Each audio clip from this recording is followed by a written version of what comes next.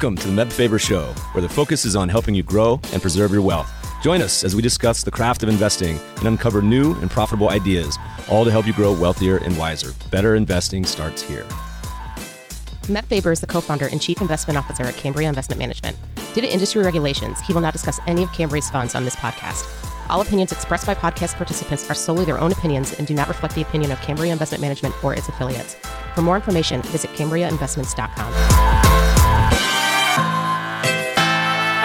What's up, everybody? We got an out-of-the-world show for you today. A returning guest is managing partner of Hemisphere Ventures, an early-stage VC firm focused on frontier technologies. She's also founder and COO of Xplore, a space company dedicated to deep space exploration. In today's episode, we're chatting about the space sector, which has been absolutely on fire. Our guest updates us on what's happened in the sector since we last spoke. We hear about the impact of both SPACs and ARK Investments' new space ETF on the sector. We get updates on some of her prior investments, including Axiom Space and their quest to build the first commercial space station. Then our guest shares why she thinks space companies actually are a great fit for ESG investors. As we wind down, our guest shares what's going on with Xplore and the development of their spacecraft, the X-Craft. This episode is sponsored by our friends at YCharts. A typical day in the life of a financial advisor calls for back-to-back client meetings, juggling portfolio management, and the consistent desire to improve client relationships. YCharts report and proposal tools could be the missing piece to help you effectively handle these time-consuming tasks. Now more than ever, clients want to hear from their advisors, and with user-friendly templates at your disposal, generating impactful client reports can be easily integrated into your everyday routine, helping you free up time and focus on what matters most, enhancing client interactions and growing AUM. Need to make a clear head-to-head comparison between a client's existing portfolio and your proposed one? Want a seamless way to educate your client and present market trends with minimal effort? Join thousands of users who rely on YCharts to easily answer those questions and much more by leveraging personalized proposal reports to truly showcase your value add. Click the link in the show notes to learn what others are saying about YChart's comprehensive suite of reporting and proposal generation tools. Get 20% off your initial YCharts professional subscription when you start your free YCharts trial. Click the link in the show notes or tell them Meb sent you, for new customers only. Please enjoy this amazing episode with Hemisphere Ventures and Xplore's Lisa Rich. Lisa, welcome back to the show. Meb, it's great to be here. So, listeners, we had Lisa on back in the summertime, and so much has been going on in the world of space. We thought we'd have her back on to chat a bit. We even just had another space ETF launch. What's been going on since last summer? You got any updates for us? What's new? Space industry. Oh, by the way, sorry. I'm hopeful, double fingers crossed, the month of April. There's 2 launches at Vandenberg, so I'm trying to go see my first launch. And if they don't get scrapped, I'm going to see my first launch. So if any listeners are going to be in the area, let me know. We can do a rocket launch party up in Santa Barbara area. Oh, that'll be amazing. We had in the Seattle area, our residents were treated to a little sky show the other night because the rocket boosters were, SpaceX had a launch, and we got to see some, UFOs, if you will, flying back to Earth. And somebody caught a video of it and sent it to me, and it was just a nice little surprise. And I do hope you get to see those launches because there's nothing like a launch. That experience in person is tremendous. I'm excited. My 3-year-old has an astronaut suit I'm sure he'll wear for it, so we're pretty stoked. So a lot's been going on in the sector. I think we even had a Barron's cover a few weeks ago about space. What's new in your world? What's new in the space world? Things accelerating a little bit? Oh, absolutely. I would say on the investor side, there's never been a more exciting time for the space industry or more of a focus on the space industry. Certainly with the SPACs that are happening, a lot of our colleagues are participating in those as part of the boards. So they're behind the scenes. We have seen several of them launch already. And I think the key thing to know is that there are so many more to follow. So this is not just a few out the door and that's it. This is just the start of the SPAC craze for the space sector. And it's interesting because people are asking me, should I invest in what's out there now? And I think that that's going to go in waves. The first companies out the door, the first one out the door, of course, was the Virgin Galactic opportunity people had to invest in the first space company to really be public. And that's been very popular. And I've supported that because I think there's a long-term opportunity and they were the first one to do it, which is all good. The next ones out the door, there are a lot of reasons why they have been the first to raise funds and try and get the growth maybe they didn't have already. There's a third wave coming, and those are the companies that will be certainly the diamonds in the rough that I have worked with. And we can speculate on who those might be, but Hemisphere has been the first investor in companies that are going to be space unicorns, and we continue to do that. We are thrilled to see the progress with companies like Axiom Space that announced their $130 million raise. It's really extraordinary to think about that when 3 years ago we're starting the process to raise for the world's first commercial space station. So when I've said publicly, we have companies that are accelerating like you've never seen before, that's an example of one of them. Axiom, for the listeners, we talked a little bit about it on the last pod, so you can go back to, I think it was episode 233. But tell us a little bit about what Axiom does, because I remember seeing invested alongside you in 2018, 3 years ago, in this company. Pretty cool. I mean, and congratulations for making that good move. You will be very happy. But what a cool idea. You know, like there's so many ideas like that. I mean, Axiom is literally building commercial space station, like you said. And that sounds so fantastical. Like most people, I feel like a startup can't do that. Like that's got to be like Boeing or Lockheed or the US government, right? And that is the challenge when you meet a new team saying they want to do something big and bold. That's what we look for. But beyond that, it's an unparalleled team that needs to execute on visions like a bold vision like building the world's first commercial space station, especially if you look up the existing ISS in the Wikipedia, you'll see it's the most expensive project ever attempted in human history. I forget how many billions we've spent on it or trillions. I don't know. But the space station will exist after it's built. The new modules are attached to the existing International Space Station.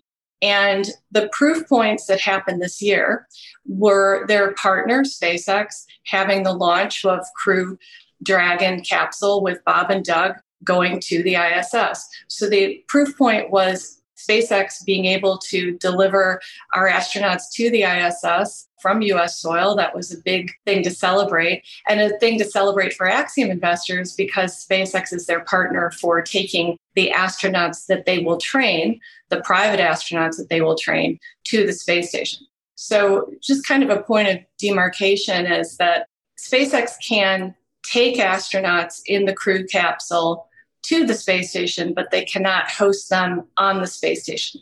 Axiom has that exclusive right, which is wonderful. So there are other astronauts SpaceX has contracted with to do an orbital mission with, so they can fly around, but they can't dock and be on the space station. So Axiom announced their first flights in 2022. They have 3 astronauts they'll be taken to the space station.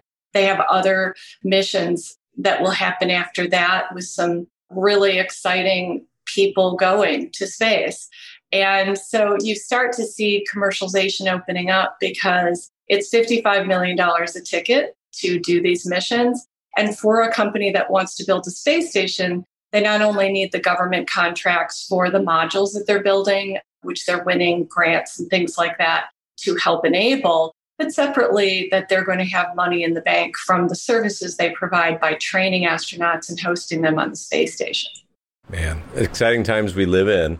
I feel like a lot of people, you know, with where the public markets are and the progress of some of these companies, there's also the excitement, but some people would be worried that it's getting into almost too much of a euphoria with the SPAC situation. I mean, another ETF just came out from ARK and Co.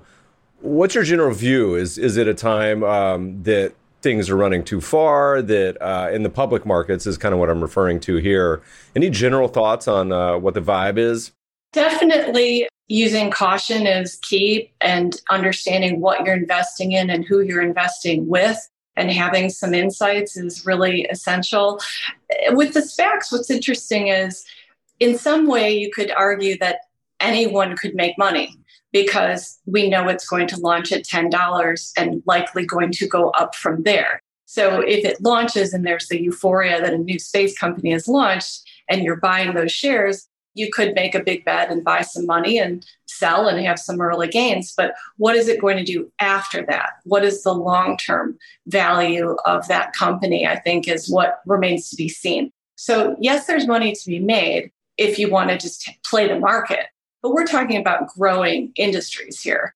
And so I've looked at the SPACs that are out there. I will say that there are some very glossy decks. And I think that the value of the SPAC is that it is on future opportunities. But in some cases, are those future opportunities really going to come through to fruition? I'm not so sure. There's the challenge of, can they take all the money that they're raising and make these visions happen? Do they have a strategy to do it? Will they achieve it, and when? So those are the questions that I would have for some of the SPACs that are out there now. I currently am not invested in any of them. I'm more interested in the SPACs that are coming up next with the new wave. I think that you have some older companies that have SPACed and they'll use those dollars to try and innovate and grow. But the newer ones that will SPAC next will be the ones that I'll be watching more closely. For ARK Invest, I feel like I'm a kindred spirit with Kathy Wood because our strategies are so aligned. She's looking at frontier technology in space. That is Hemisphere's focus. We are investors in synthetic biology, so new materials, robotics, drones in the space sector. So is she. And her first fund that came out yesterday for space, right now, what can you invest in when the new space companies technically are not public companies yet? But what you can invest in, what I was looking at in her list of companies, is some of the existing aerospace companies, some of the materials companies, structural engineering firms, so that the industrial companies that have materials, have engineering, those are in her portfolio. And I think the good thing is she has the ETF out there to evolve it over time.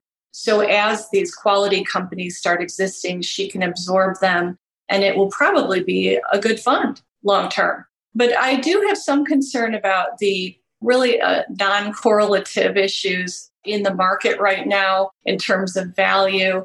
And I think that will continue in space where people are excited to be in it. But the caution there is, will the profits be there to support the valuations? It's an interesting dichotomy of the public and private markets. Having kind of followed the space for the last 4 or 5 years, on the private side, it feels like it has a very different composition than the public markets do. I was smiling as I looked through the ARK holdings because they had Netflix in there, and I was trying to figure out how in the world you could get a Netflix. I was like, well, maybe, the early days in space, there's not going to be much to do. You can watch Netflix on the moon. I don't know. But it's just like many industries, that are growing and emerging. Like you said, I think a lot of the composition will look different in 5 years as you have new companies go public and SPAC as well. Yeah, exactly. I remember seeing, I think, Dassault Systems, which is looking at future engineering capabilities and trying to enable that. I believe they were working on a plan to have new technology kind of innovation centers. So they are a forward-thinking company. There are forward-thinking companies in there. There just isn't a company yet that's part of the disruptive space economy, which is the earlier stage companies that I work with. So last time we chatted a bit about some really fun companies. I know Umbra, Planet IQ, any others that have been crossing your plate you want to chat about? Absolutely. And Umbra's doing phenomenally well. They're going to launch this year and couldn't be more excited about their synthetic aperture radar capability. They recently announced they have approval now for the imagery to be even higher resolution than 25 centimeters. So you could basically see the detail on a Coke can from space. Really exciting mind-blowing capability. But separately, we have a company that's called Link Global that I thought I might mention because I think people that talk about space they don't often understand it, and people think that Starlink is going to provide cell phone connectivity, and they are not.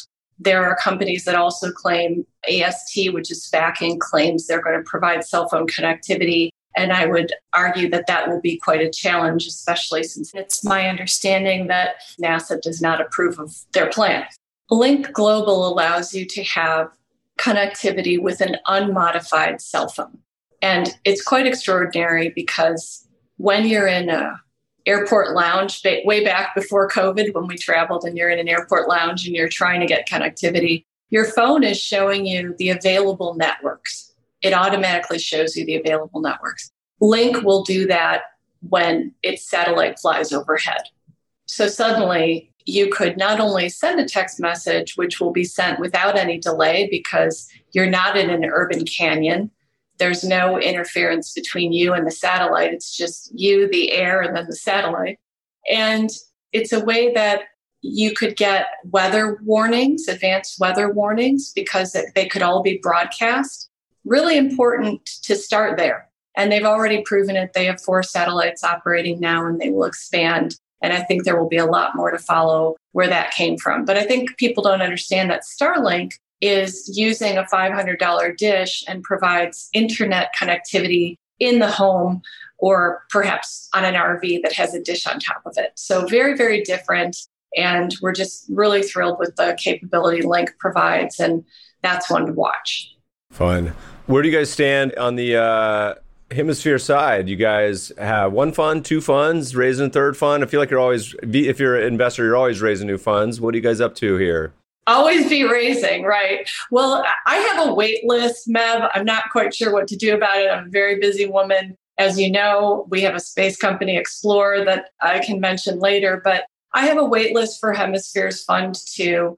The reason for that, not only, it's not just I'm busy, it's that I want to give investors functionality that they haven't had before. And there's a lot of opportunity in the space where we're seeing back office operations where you can buy and sell shares.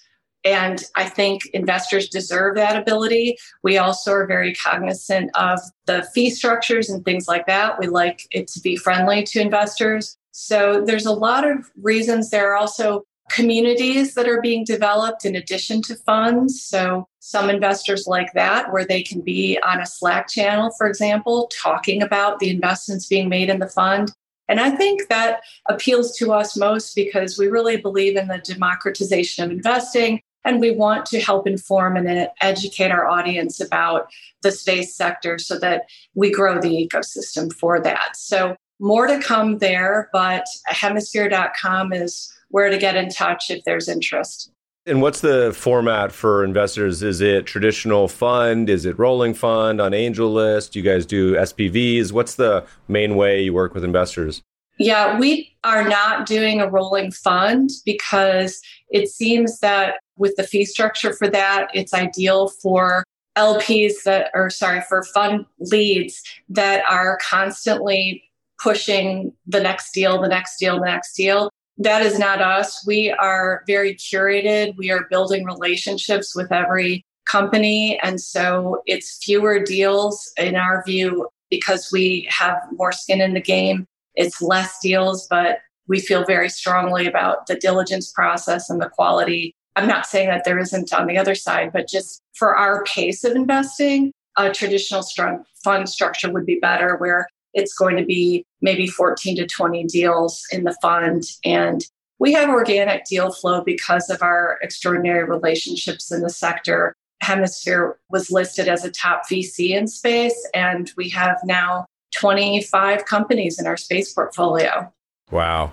And what are you guys looking for on the horizon as far as new ideas, new companies? Anything particularly excited about? Any open spaces that you're just waiting for somebody to launch a company in? What's coming across the platter? Well, I will tell you what we're not looking at as launch. I really don't understand. There are 168 or more launch companies and people emailing me every day asking me to invest in launch. And, even the other day I heard Anthony Pompliano saying SpaceX makes $1 billion a launch. And no, they do not, Anthony Pompliano. They make $60 million, I think, for a launch, but it's not $1 billion. This is not where the revenues come from in the space industry. So people need to, I think, learn a little more about that. So we're looking for, where is the revenue being generated? It's going to be from the sensors, from the data people bring back.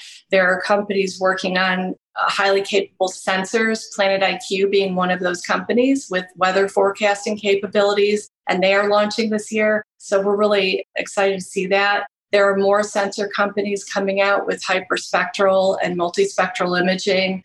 That is an important part of the space ecosystem. So we like that. Collision avoidance, some companies working on national security, support for national securities with space domain awareness. All of that is important. Good. Well, space founders, you can reach out to Lisa. Don't hit me up. Reach out straight to Lisa if you got the next $1 billion space idea.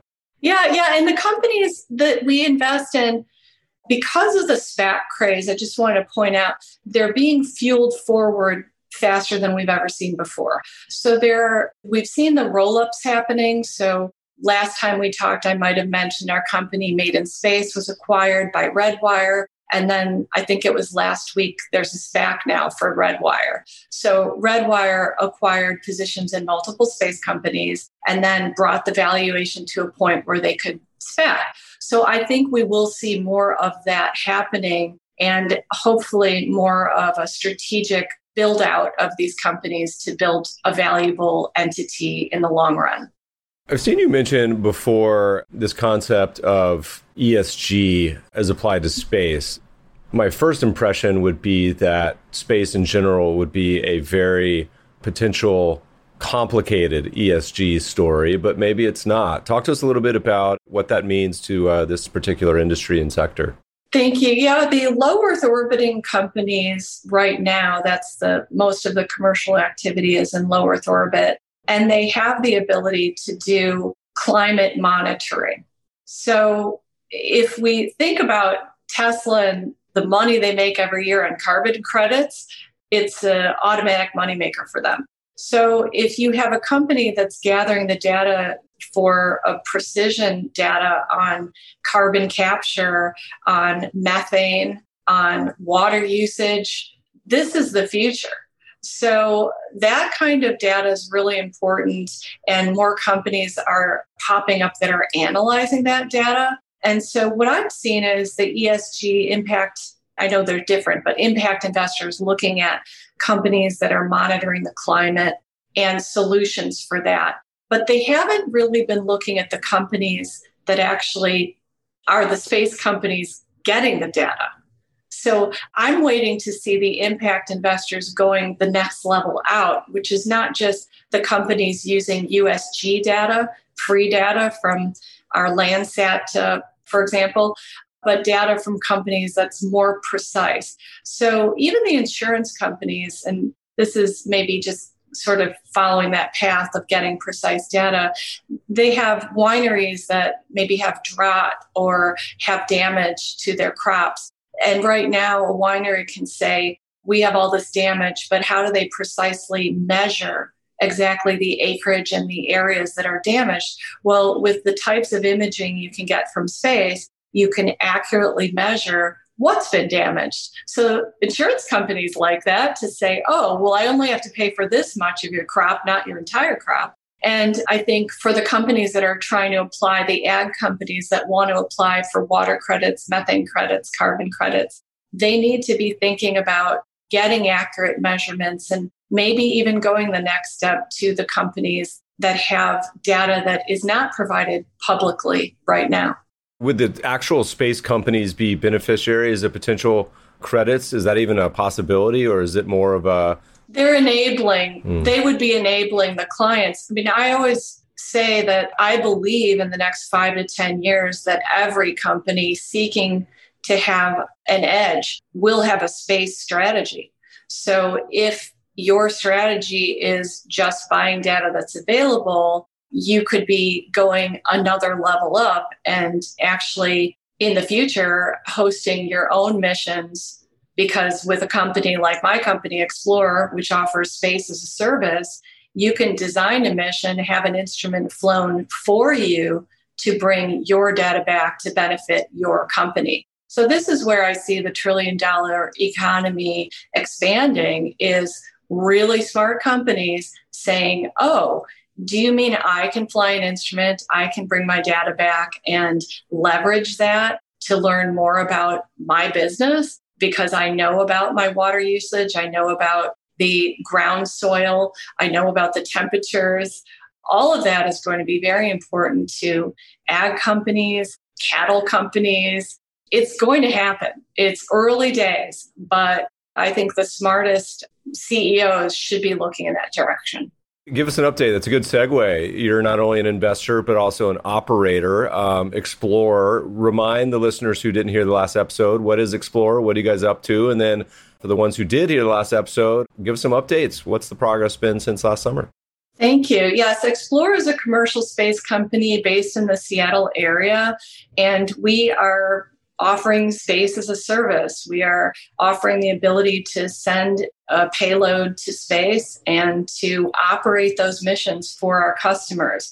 So it's really enabling new types of missions, unique missions. And I would point out that these are highly capable missions. In the past, CubeSats have been flown. Those are experimental. We have a vehicle that can do many missions for customers with extraordinary instruments and very large instruments. So it is disruptive in that way. And contact us to find out more. We're very stealthy. But I think I did mention on our last podcast that we, within 6 months of sharing what we do with customers, we secured contracts with the trifecta of government customers, which is NOAA, our National Oceanic and Atmospheric Administration, which monitors space weather, very interested in space weather and the capabilities we can provide for advanced monitoring systems. So we can have warning of coronal mass ejections and basically solar events that can hit the Earth and damage our electric grid. Insurance companies very interested in that. And then NASA, we have a Phase 3 award in partnership with the NASA JPL and the Aerospace Corporation, where we're working on one of the most advanced spacecraft that we are developing for them so that they can image an exoplanet. So we have the light craft, which we have a page on our website about the light craft. Many videos, I welcome everyone to watch them. We have had something like 250,000 views of just one of our videos on the light craft. And you have to understand just how advanced, you have to watch the video to understand just how far it could go into the solar system and why this capability is amazing, because it requires no propellant whatsoever other than the photons from the sun. And then separately, so it's NASA, NOAA, JPL Aerospace, and then we have our contracts with the Air Force, where we're building out the architecture for cislunar space. Basically, this is building out an architecture that's like GPS at the moon. So we need to know where we're positioned when we're beyond Earth orbit, and this can help us do that. And so the Air Force is very excited about working with us on building out that infrastructure. We've added tremendous advisors to Xplore. If I can give a shout out, Rob Meyerson, the founder of and former president of Blue Origin with Jeff Bezos. He helped build that out. Alan Stern, who was the PI on New Horizons' mission to Pluto, and other extraordinary people. And as well, we are hiring. Our team is growing. We've got positions for CFOs, accounting managers, mechanical engineers, flight software engineers, avionics software engineers, senior electrical engineers, so HR managers, you name it. The team is growing and would love your brilliant audience members to ping us at Xplore Careers to apply. Yeah, it's super fun playing around our website. That's xplorelisteners.com. And Lisa, why'd you pick Saturn as your bioplanet? Do you have a special relationship to Saturn or just, what? I am fascinated by Saturn because I've seen it at the observatory, at the Keck Observatory in Hawaii. We've been up there observing it. And when you look through the telescope, it's the size of the nail of my pinky, on my pinky. It's so small when you look through it on a telescope, and it looks as perfect as that image on the website. It's so unusual. And I've watched the documentaries about the rings, and they look like they're on a single plane. And what you find out is that there are formations that what looks to us like a ring that are like buildings. If you ever look at the topography of that, it's really fascinating. So I am fascinated by Saturn, and thanks for mentioning that. It's the hardest question people have when they're hired by us is pick your planet. And they say, wow, this is the most important decision I have to make for your website is what planet do I choose? It says a lot about you, a lot of pressure, what you associate with. And so Xplore is the main customer. Is it going to be governmental? Is it going to be corporate? Is it kind of wide open at this point? Well, our goal is to accelerate science and to develop missions for a wide variety of customers. And so having that diversity of a customer base is phenomenal because we can work with certainly civilian space agencies, national space agencies, sovereigns, national security customers, et cetera, universities, NGOs. Anyone can go to space with Xplore.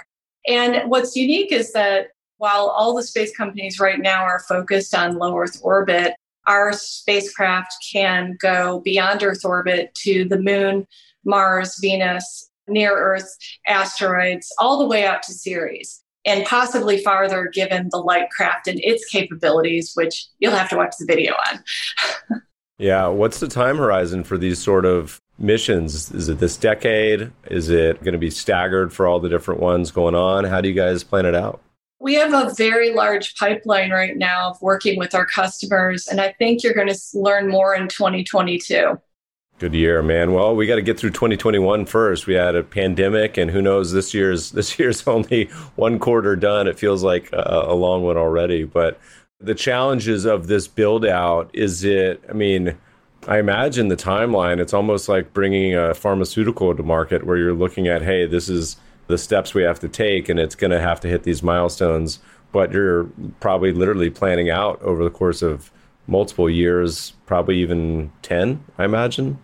We have a pipeline that's very long because there are opportunities for missions that will happen that we know about because of the solar cycles, because of asteroids coming near the Earth and affecting the tides, possibly national security, you don't know, emergency disaster situations. People don't think, we've been living through this pandemic and you think things could never get worse. And yet, if you look up the Carrington event, 1859, I think it was, that's when all communication was disabled on the Earth because of a solar event. So could things get worse? They could, and we just have to be grateful for today. What ideas would you like to see come across your plate that you're not seeing? Is there anything in particular where you're like, man, either at Xplore, we would really like to do this and we just don't have any governments or billionaires ready to fund it, but I would love to see this happening? Or as investors, is there like something where you're like, wow, I really wish someone should do this. We just haven't seen the right company and team yet. Anything sort of fall in those categories? It's a good question because I think what's happening, what we're seeing in the sector is that family offices, institutional investors, billionaires, hedge fund billionaires, any kind of investor whale wants to be involved in space. We have artists, creative artists, musicians, people that are understanding that they could have a custom mission and wanting to learn more about that. Separately, wanting to invest in that. So there's been a bit of leapfrogging happening. I've never seen the likes of it, where you go from the angel investor groups where they say, I want to invest small amounts in an early stage company, to being at an early stage and having billionaires saying, I want to take up that entire round. So that is happening left and right.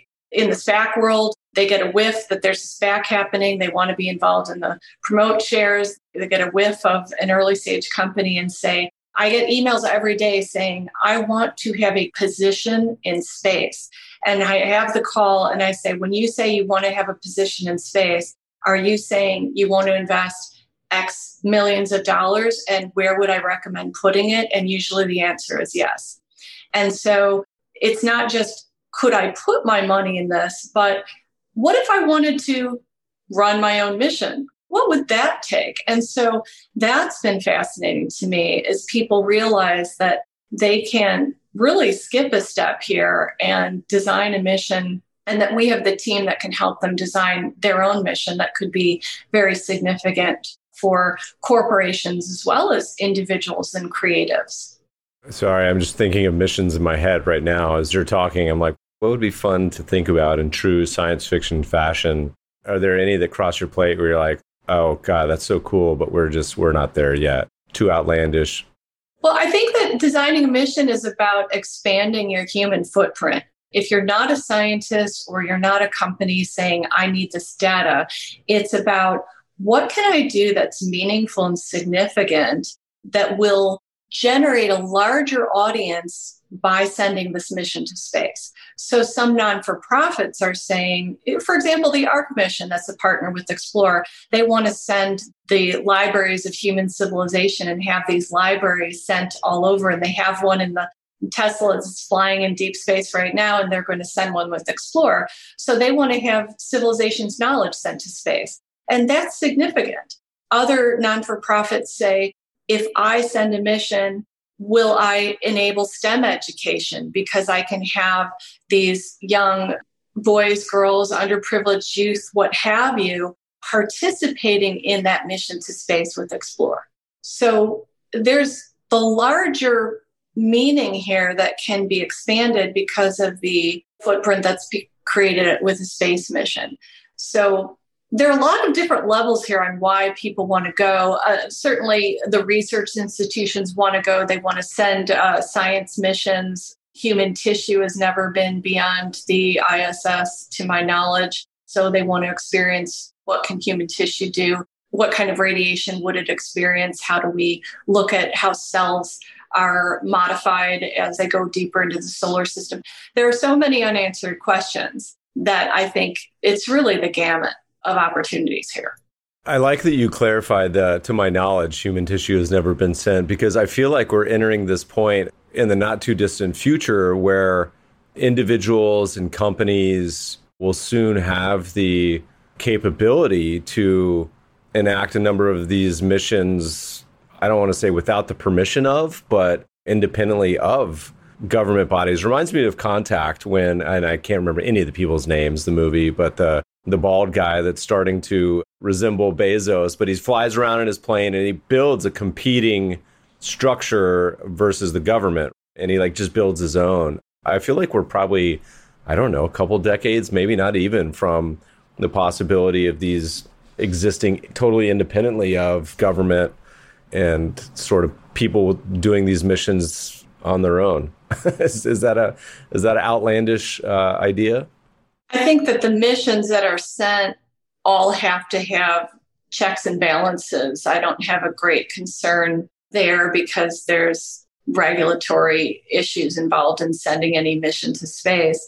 I think that for me, the Tissue Project is important because if you hear Elon on a podcast, he's saying, we're going to go to Mars and we're going to land there. And of course we will. I don't know when. But the point is, we need to bring back data on these environments to understand how safe these environments are and how we need to survive in these environments. So there's a real need for that information, even for the higher level imagery to identify landing sites, for example. You want to land safely. So you can bring back elevation data and you can have a high resolution mapping.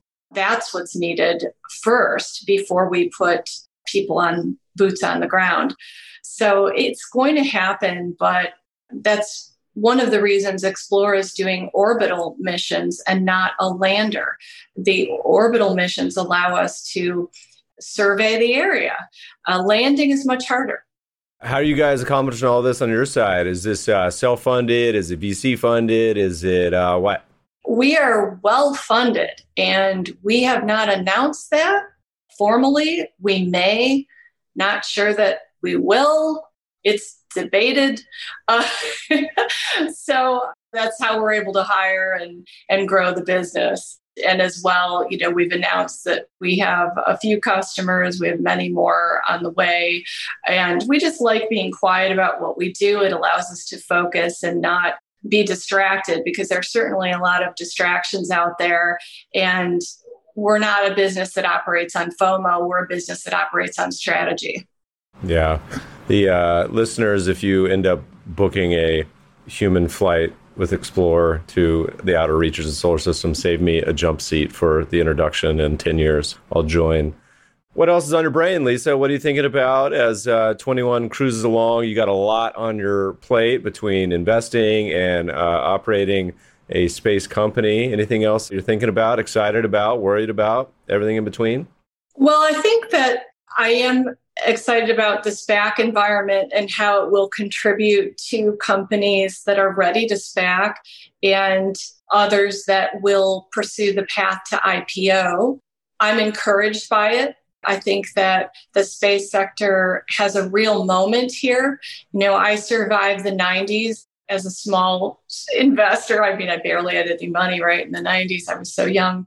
But, the dot-com era was upon us, and how many of those dot-coms came out to be winners and how many came out to be losers? I think we're sort of seeing that today, and we'll see that. My hope is that we have a lot of great companies emerging that will expand the space ecosystem and will help everyone that's investing profit from it and be more interested and want to be more involved.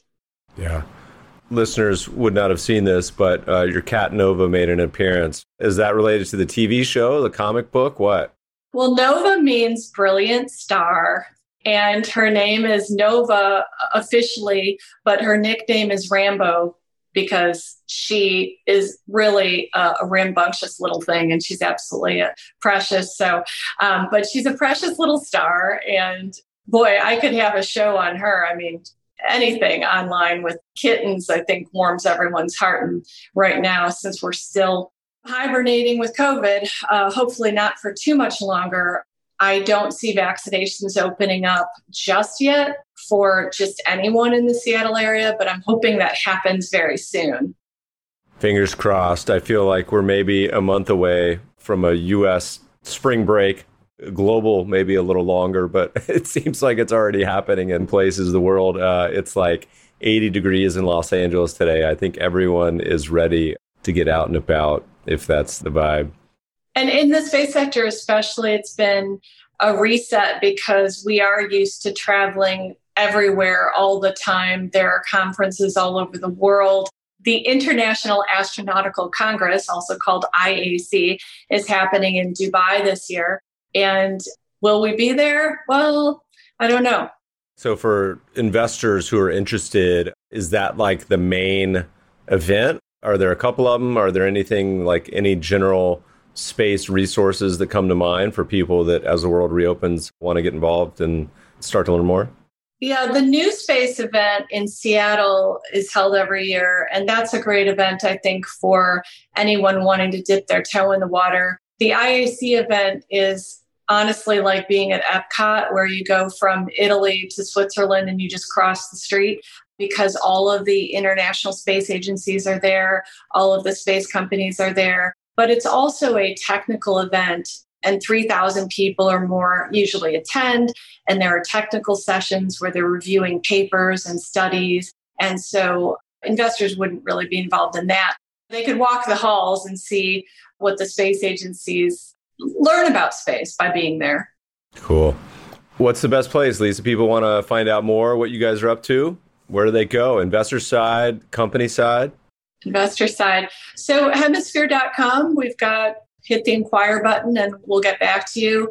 And then Xplore, please visit xplore.com to learn about the careers we have. And I will say, we are stealthy. So if you're looking to understand our strategy from our website, you probably will not. You would have to be behind the scenes learning more about us. Lisa, thanks so much for joining us today. Thanks, Mev. Great to chat with you always, and appreciate you having me. Podcast listeners will post show notes to today's conversation at mebfaber.com/podcast.